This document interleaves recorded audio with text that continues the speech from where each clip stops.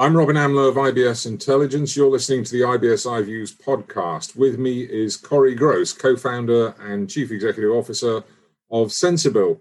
We're talking about data and an increasing reliance on SKU-level data to strengthen personalization. This is something banks need to be paying attention to, but other people are doing it first. For example, last fall, the Amazon Shopper Panel was launched. It's a program that pays customers for uploading receipts from outside retailers.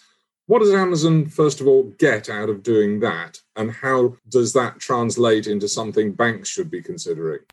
Amazon's doing this because, as most people know, they probably have the largest catalog of products and ultimately customer purchase information of any retailer in the world, indeed, probably any company in the world. But what they don't understand is what customers are buying and where they're buying outside the walls of Amazon's digital storefront. And so what Amazon is incentivizing customers to do is tell them exactly that. It is a shopper panel. It is designed to understand when Corey goes to shop for groceries, where is he shopping and what is he buying? So that perhaps now that Amazon owns a grocery store inside the walls of its business now, it can incentivize you to shop for groceries on Amazon instead of your traditional brick and mortar grocer. So what they're learning is what your behavior looks like outside of Amazon so they can incentivize you to ship that spend to Amazon. Okay, I get that for a retailer. How does this usefulness of capturing outside spend translate into the financial services arena?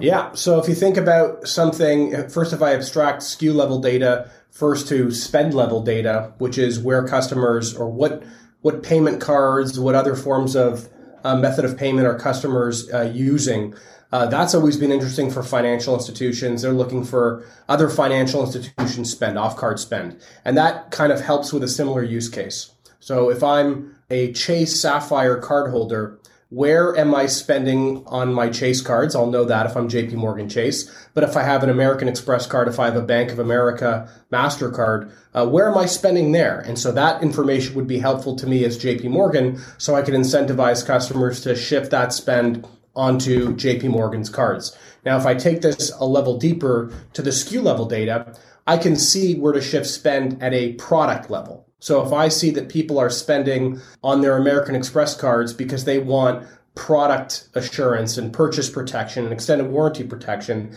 as a card benefit that American Express is offering customers when they purchase, big screen TVs and other big ticket items, I might be able to now use that data to say, hey, don't worry about using your American Express card for those hefty purchases. You can use your Chase Sapphire card because we offer those same or better card benefits. So by getting to that greater depth of data, you're not just looking to shift spend just merely from where the customer might be shopping on competitor cards or using different payment types. You're shifting spend at the product level. And so that's how it translates from the Amazon case to maybe the FI case. That's maybe how it translates, but also what I guess we could say that somebody like Amazon is doing is also building an internal case for them to say, well, actually, we can offer those financial products as well. Well, that's right. I mean, that's the next layer. The thing that Amazon quietly did a couple of years back was, number one, they were issuing loans to their marketplace sellers and effectively became a fintech in that way. And then the next thing they did was they partnered with American Express to issue a business credit card. And what that was going to be doing is taking all of those sellers that wanted to be able to track their supply, their inventory, and you'd have to be able to do that at an item level. They offered that capability to their customers out of the box. So as long as you were doing your spending, you're capturing your expense spend through the Amazon small business card, you'd be able to track all of that data. And they would, of course, use that data to find ways and incentives for you to continue buying those products or similar products on Amazon and not buying office supplies from places like Staples or Office Depot or Costco. So absolutely, it's a catalyst for financial services products. And that's already rooted in the fact that they've already started to do that. Well, looking at it from the point of view of the banks, is what we've been talking about so far, is this what we label alternative data, or is there something else that banks have that they need to leverage to improve their relationships with customers, with potential customers?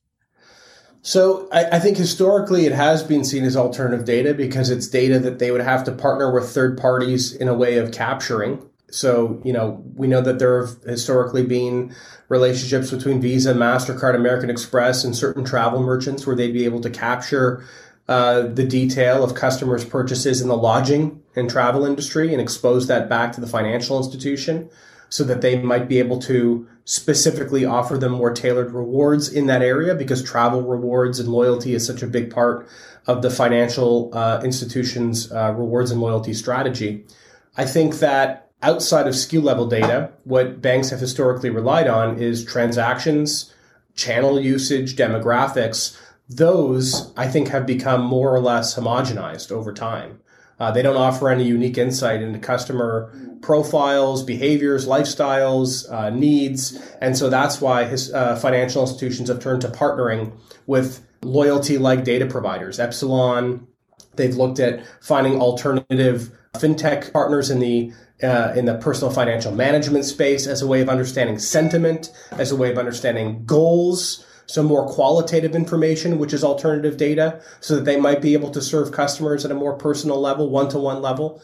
But I think fundamentally, when you talk about separating the needs and goals and lifestyle choices of one person from another, you need to see what they're buying, right? Because most people's goals are going to look awful similar. There will be some divergence, of course. Life stages may come at different times from customer to customer, but everyone is looking to plan for retirement. Most people want to be able to afford a home. Most people are looking to have a nest egg or are saving for their children's financial future. What we want to get to in today's financial services market, as far as personalization is concerned, is understand, what customers are more sensitive to products because it relates to a cause that they're passionate about. Which customers are looking to forego the traditional path of buying a home and instead are looking to become a wanderlust and travel the world? And how might you enable them to live their best financial life? More and more people these days are concerned about their own financial wellness because this generation is not going to be as well off as the ones before. So how are we able to serve them in non-traditional ways? And that's understanding more depth of data around their purchases. And somebody is going to do this. It may not be the banks or what we might consider traditional financial institutions, but somebody's going to do this because the banks are going to be busy eating each other's lunch and eating each other, and big tech's looming over them. Are these financial institutions an endangered species? I think that's always the topic that comes up on panels, is that, the end of traditional banking. But I think that, the thing about big banks in particular, but even credit unions and community banks is, yes, there's consolidation in the market that tends to happen, but they're very resilient because they're trusted. And still, if you look at all the latest polls, people trust their financial institution more than they do big tech when it comes to certain aspects of managing their financial life. I think that the gap is being bridged as it relates to brand trust because of the ever-presence of Amazon and Apple and Google and Facebook as it relates to people's everyday life. During the pandemic, banks were becoming popular for sometimes the wrong reasons around PPP, while Amazon was, giving money away to people who were struggling from the pandemic. And the same thing goes for big tech companies like Shopify that were helping people through a very turbulent financial period. But still, when you look at satisfaction, when you look at sort of the engagement that people see in the digital domain, the big banks do fine. I think that they are going to be adopting what works in the big tech realm, namely leveraging alternative data for personalization.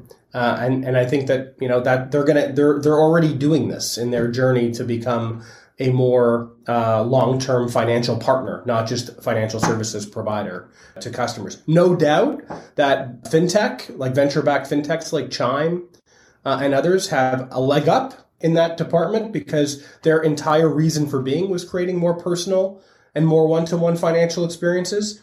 But it's definitely a lesson, and it's definitely something that the financial institutions, the incumbents, have learned and are learning and implementing. Corey Gross, co-founder and CEO of Sensibill, thank you very much.